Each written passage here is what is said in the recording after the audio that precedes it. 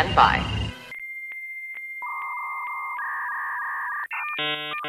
Hello, this is Penn Jillette. The possibility exists that if I were to actually listen to the lackadaisical Librocubicularist podcast featuring host Jordan Maywood, I would potentially enjoy it. A ringing endorsement. Potentially enjoy this episode, which will start after the other half of my magical comedy duo Teller gives us a countdown. Take it away, Teller. Hello. Oh, false start. Wow, I haven't done that in a while. Hello! Welcome to the LibroCube. My name is Jordan Maywood, and I am the lackadaisical Librocubicalist, a person who has a podcast that doesn't edit that sort of thing out. So, that's what you're getting yourself into. Something I like to say at the top of every show is that there will be spoilers. I say that because there will be spoilers, and I am a goddamn truth teller like nobody's business. Even Truth Tellers Incorporated. That's not a thing. What is a thing is that, if you like what you hear, the only payment I ask is $1 million. I cannot say that with a straight face. This is an audio-only podcast. You will have to take my word that my face is not straight, but is in fact crooked when I say that, because the only payment I ask is perhaps you pass the podcast on to a friend. Perhaps you rate, subscribe, and comment within iTunes, because those are things that make podcasts grow. So, grow them and show them, I always say, or rather, that's the first time I've ever said that. I think that is enough preamble, so I'm going to push a button, and that will get us started officially, thusly. Ladies and gentlemen, let's get ready to review some things.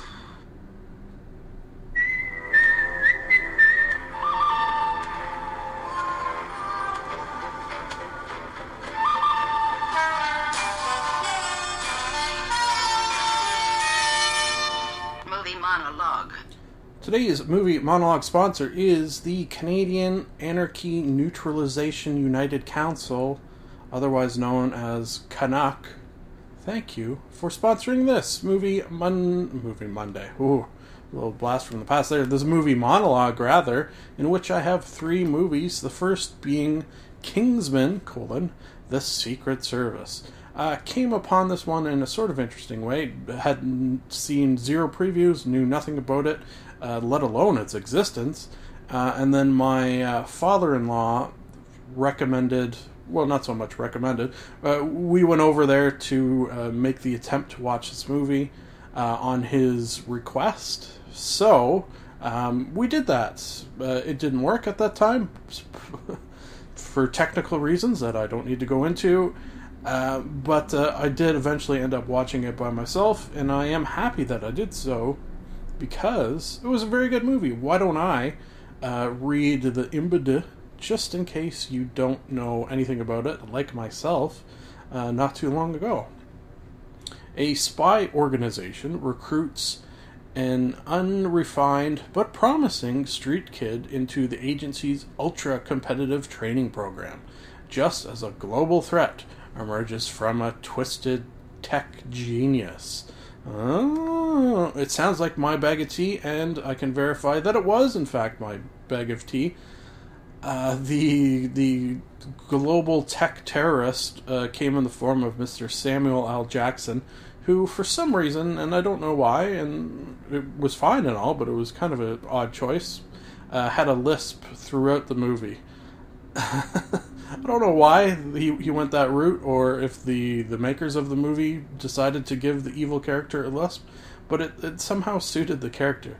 He had a lisp, he didn't like the sight of blood, yet caused multiple deaths, some quite bloody, which I think probably bring us to the next point of this movie, which this is a super, super violent movie, which I was a little surprised about. You look at the cover, you read what I just read, you're kind of maybe thinking it's a little along the line of a James Bond film, because it's got a young actor. Maybe you'd even think it's a little toned down on the violence. But no, that is not the case at all. This is like up there with, I don't think I go quite Kill Bill levels of bloody violence, but it's a respectable amount of blood and gore.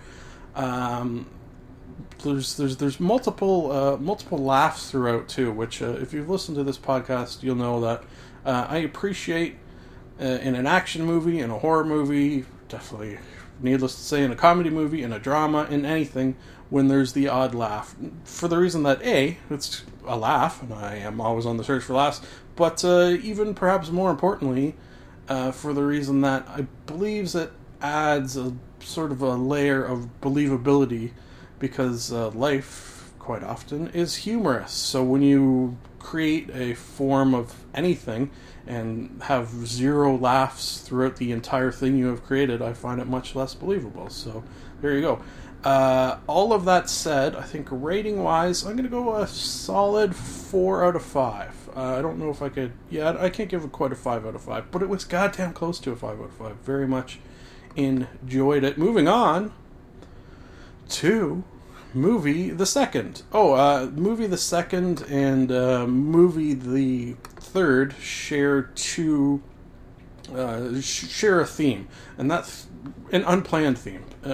I say unplanned in the sense that I watched both these movies having no idea that they would share this theme. That is the theme of comedians, comedic actors, people who you normally find in the roles of comedy being very, very serious. So in this first movie, called True Story, we find James Franco and Jonah Hill, two, I guess maybe less when it comes to James Franco, but definitely more when it comes to Jonah Hill, in comedic roles. Here, although there is those tinges of comedy that I do so enjoy, it is for the most part a very, very serious movie. Seemingly, at least from what I gather, based on a true story. I kind of just did the math. Based on a true story. The movie's called True Story. I'm an idiot. Okay, so the IMDb for this one is: when disgraced New York Times reporter Michael Finkel meets accused killer Christian Longo, who has taken on Finkel's identity, his investigation morphs into a game of cat and mouse. So basically, James Franco is accused of killing his family.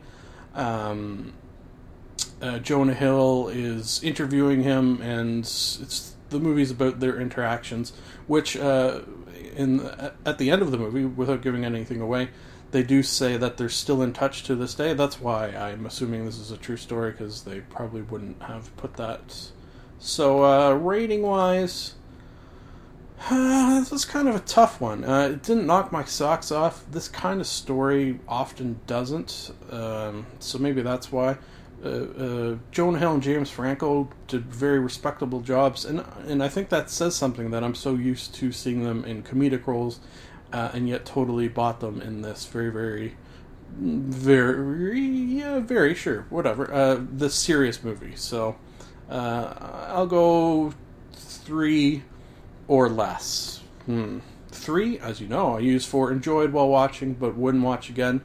And my enjoyment level was there, but it wasn't high. So, let's move on. As you already heard, we're out of time, because I cannot friggin' fit talking about movies into 5 minutes. One day I will. One day maybe I'll just watch one movie, and we'll play it safe that way. Okay, so movie the third of 3 is called Cheap Thrills. This stars a couple of dudes, along with... what the hell is his name again? I can't believe I'm... David Koechner. So David Koechner, in this case, is the comedic dude who is very, very serious in a horrifying kind of way. Here's the IMDb for this one.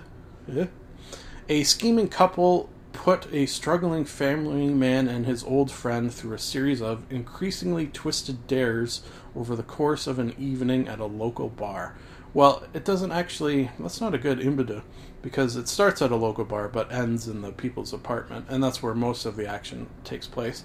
So, it's got kind of a Saw vibe to it, a little bit, in the sense that David Koechner is the guy what's the guy's name from Saw? I forget. The Saw puppet thing. Yeah, that would be David Koechner, which is funny. It's a funny picture. And he's getting these two guys to sort of compete for money, to do bets for money. Let me just throw one example that won't really spoil anything.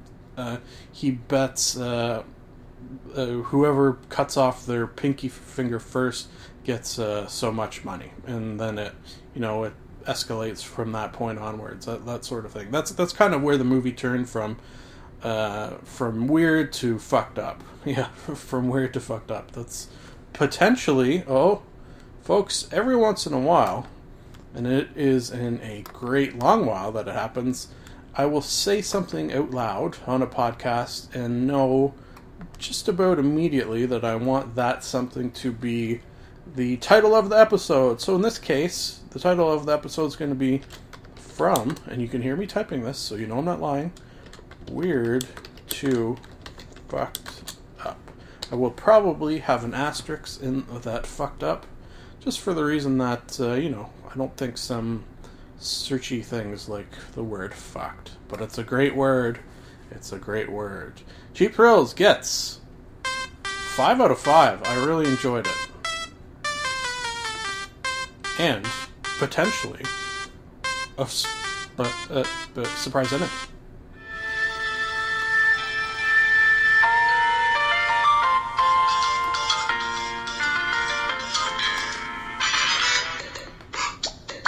Television Talk. Today's television talk sponsor is the MIT course, The Science of Star Trek.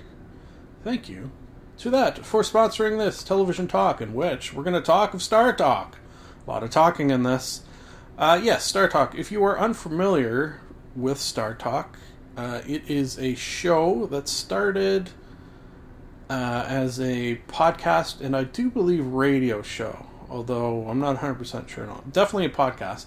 Definitely a podcast that I know, because it is a podcast that I have listened to on numerous occasions. And I do believe if you go far enough back in this podcast, you will have heard me talk of Neil deGrasse and Star Talk in particular.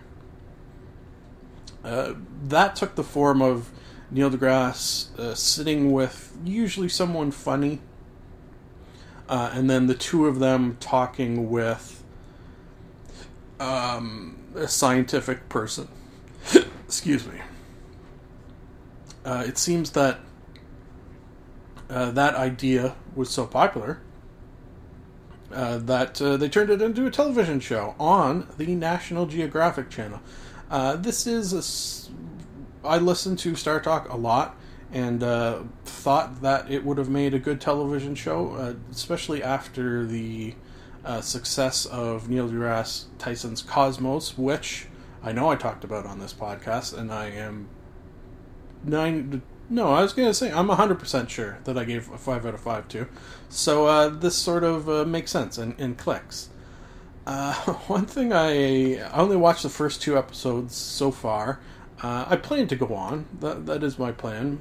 The first 2 episodes starred episode 1, George Takei, or Takai, if you prefer the correct way. And the second episode featured Christopher Nolan as the sort of main guest. That being said, Neil deGrasse had scientists on as well to discuss scientific things. The first episode dealt a lot with the science of Star Trek, which is a whole thing. Like there's people who write books about the sciences around Star Trek, and I think that's one of the reasons I like Star Trek so much more than Star Wars, because they seemingly most of the time, and because there's so much literature to back this up, they seemingly most of the time try to get as far as we are currently able to scientifically describe some of the technology they have. There might be the odd little bit, like a warp bubble, that although they can explain it well with science, it's not something that can yet be proven. So, whereas with Star Wars, it's just like, oh, you have a light ship and it goes faster than light and stuff. But it never really delves into the science per se. It just kind of it feels more like the realm of magic than it does to science fiction. And I think the term for that is hard science fiction, as in it's harder science as opposed to sort of light and fluffy magical science of Star Wars. So that was episode 1. Episode 2 spoke with Christopher Nolan. Got a fair bit into oh god, what the hell is that movie? I just watched it not too long ago. Looking at Christopher Nolan's thing here. Not Memento. Dark Knight. I should probably edit this part out where I'm thinking of Interstellar. Jesus, that was embarrassing. Yeah, and how they spoke a little bit here about how Neil deGrasse got in trouble with the movie Gravity from fans of the movie Gravity, or science fiction fans in general, how he pointed out some of the unscientific things that he noticed in the movie. And that surprised me when that happened. I guess there's that whole idea of it's just a movie, it doesn't have to be 100% accurate scientifically 100% of the time, and people seemingly got very upset about that. He apologized many times, including in this interview. There was an entire large Wired magazine article about Interstellar and how close they tried to be, scientifically speaking. And if you've seen that movie, it's pretty mind-blowing that they did that at all. So kudos to them. I think it makes for a better story. Like, you could take 100% jump from science, but I think if you try to keep close to it, at least for me, it makes it more believable. So, Star Trek, the television show, I gotta be honest, didn't knock my socks off. It was kind of felt like it was trying too hard, and was actually, and I'm surprised I'm saying this, it seems like it was a little dumbed down. Like, if you listen to Neil deGrasse on the podcast and you listen to him on the television show, it feels like he's playing to a broader audience, which I suppose you kind of have to, which is one of the beauties, the beautificities of the podcast, is you can aim at a much narrower audience and they will come to you, whereas with a television show you gotta kind of shoot a much larger swath and hope that people come to you. So I don't know, give it like a 3 out of 5, yeah, rating wise, with potential for more higher stuffs. Oh boy. Conan the Librarian. Don't you know the Dewey Decimal System?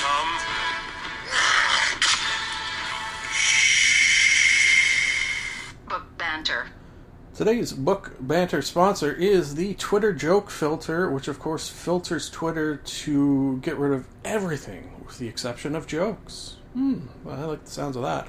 Okay, so this Book Banter, not exactly heavy in the books department, in the sense that we're not going to be talking about books. I thought I'd try something a little different, a little experiment.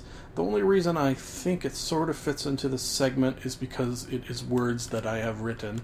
So I've occasionally brought back stories. What I'm bringing back this time is short stories, in the sense that they are so short they're 140 characters or less. I've sort of moved my energy more from writing short stories over to writing short jokes, just because I find it fits more into my schedule. I assume I'll occasionally get back to the writing of longer form things, and maybe I'll bring those back on Book Banters as I used to. But I think the potential for me to talk of, aka read, some of my hopefully hilarious tweets here in this segment when I have a week that I haven't finished a book. I got about 30 pages left in the book I'm finishing, so I'll definitely have that next week, but I hadn't finished a book between last week and this, so that's what we're going to read. Some tweets. Hey, how about that? Follow me on Twitter, by the way. I am Jordan_Maywood, and you, like those following me, can seemingly, occasionally, from time to time, enjoy some of these tweets.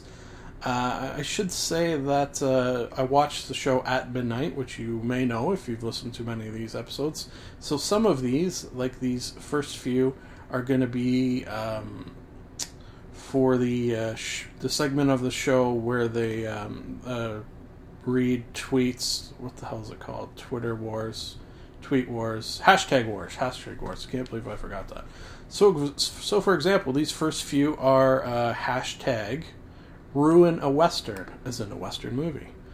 So I've got a couple here. I've got Blazing Assholes, Ruin a Western movie. Django Chained, For a Few Doll Hairs More. The In-Law, Josie Wales. A Fisting of Dolores. That one's a fistful of dollars. Fisting of Dolores. You get it. The Good, the Bad, and the Fugly. And Forgiven.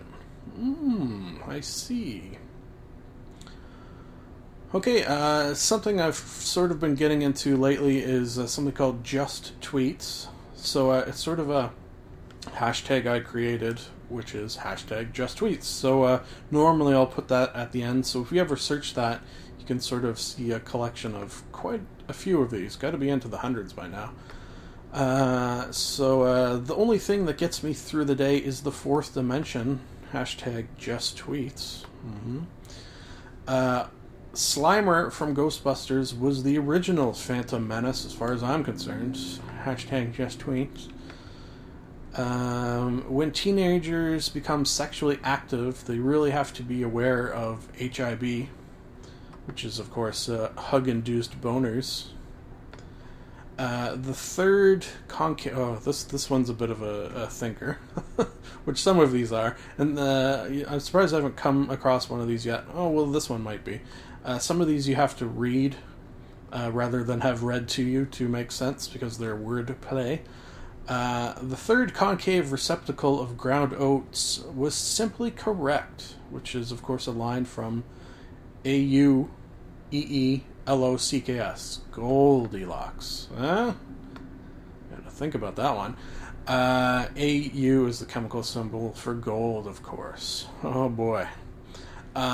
Perhaps on that note is a good time to mention that these are sort of, I guess inspired is probably the good word, by a man by the name of Harris Whittles, who had something called Phone Quarter, where he would go on Twitter and would essentially burn jokes.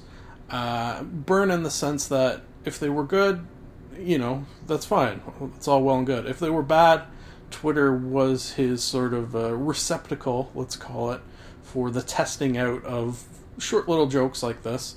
Some of them were good, some of them were bad. They were all there, and even the bad ones, at least for me, could get a laugh. So this is kind of on that line. It is my thought of the Just Tweets. The timer's up. Let me get a few more in, just because. Is it wrong to assume that red giants would not be jolly? Think about it. If I was a tobacconist and was not open, I would have a sign that said, "Close, but no cigar." Now, is that funny, or should the sign read, "Closed, but no cigar"? I don't know. We have the Olympics and the Special Olympics, and I cannot goddamn wait for the Cyborg Olympics. See? Not always funny. Oh, boy. My DJ name would be DJ Disc Jockey, or potentially MC Master of Ceremonies.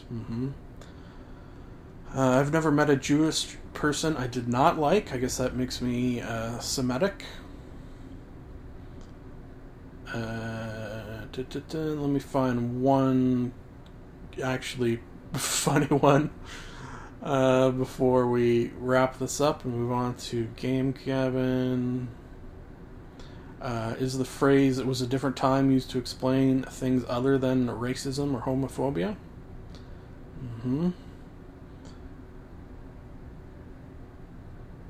Okay, here's the one we'll end it on. Not that it's a doozy, but it's short.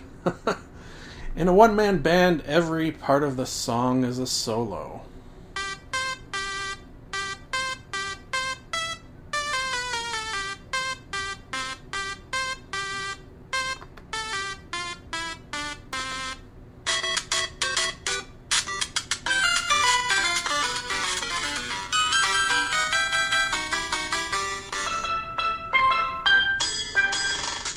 Game Gabbin. Today's Game Gabbin sponsor is The Legend of Zelda Oboe of Time. Thank you, sponsor. Have two, well, one and change, let's say, games to talk about today. The first is titled Oceanhorn, colon. Ignore that sound. Oceanhorn, colon. Monster of Uncharted Seas. Ooh.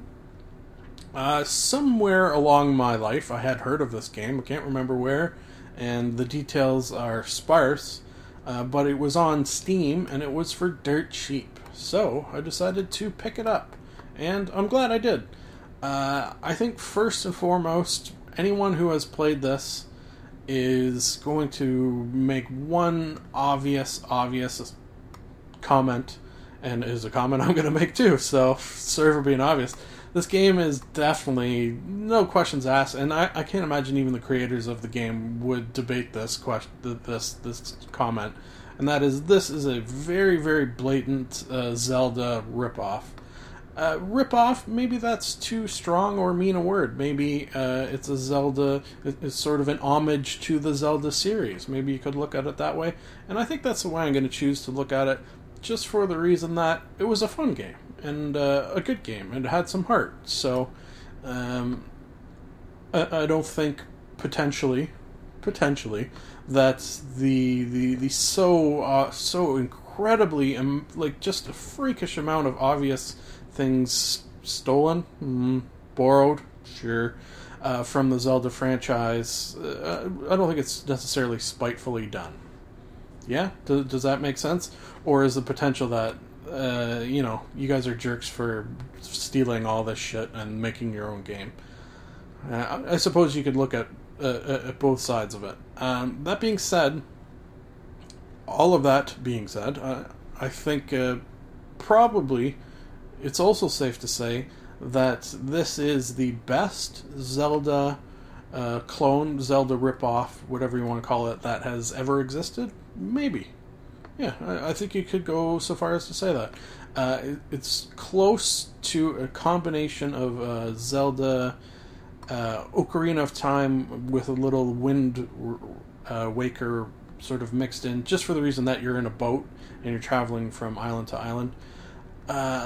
You've got bombs, you've got bow and arrow, you've got special boots, you've got you don't have rock people, Gorons, you do have owl people, you do have the Zoros? Anyways, the water people who look almost identical, and even had a sort of, at one moment, a frozen king sitting on a throne, and when I saw that, I think that was, to me, the most obvious out of anything. Another sort of hit against this, you could potentially say it's a lot like Zelda, but it's kind of like Zelda light. Like, it doesn't go quite as heavy. Like, you don't get all the little tidbits that you would get in a Zelda game. Basically, bombs, arrows, and your sword are the only thing you get throughout the game. Whereas if you played a Zelda game, there's going to be a lot of different things that you experience throughout. Puzzles are fine. Combat's fine. Everything is sort of fine. That being said, rating-wise, I think I'd go 3 and change. Yeah, so 3, enjoyed while playing but wouldn't play again. I don't think I would revisit unless they made more levels. That being said, this is sort of along that theme of this being Zelda light. It's not as long as a Zelda game. It's almost like the first part of a Zelda game before you move on to the main part. It's not quite that, but that's kind of the feel of it. So that is the rating. If you like Zelda, and you can get this cheap on Steam, it's going to consume your time and be worth the bang for your buck. Recommend it in general. God damn it, I'm not doing good with this time. Okay, game the second is called Quake. Decided, similar to Oceanhorn, saw this on Steam, and I think it was like $1. It was on sale for $1 or $3, somewhere in that neighborhood. Had to get it for the reason that back in high school, when this came out. It came out in 1996, so I was in grade. I think I graduated. I always get this wrong. I either graduated in 99 or 2000, and I can't remember. Anyways, so right in the sort of perfect time where I was going to friends' houses at lunch who lived by the school. We would allegedly smoke pot, marijuana, you might call it, and play video games. So this was among those games, and I used to remember, how long do you have for lunch when you're at school? Like 40 minutes, somewhere in that neighborhood. And by the time I got really good at this game, being able to run through the whole game in a lunch period, just sort of flying through it like a maniac. So it was probably my first, I think this is probably safe to say, my first experience of ever speed running any game was with Quake. I used to love this game so much. So the nostalgia factor was high when I started playing this. The gameplay, we've moved on a little bit, so potentially take some marks off of that. But if you've never played Quake and you like retro style gaming, it's still good. If you don't like retro style gaming and you need everything to look, good, you might not like this game so much. For nostalgia reasons, I'd go 4 or 5. For playing this game and having non-nostalgia fun, maybe a little lower. Convoluted rating, as I am so good at giving.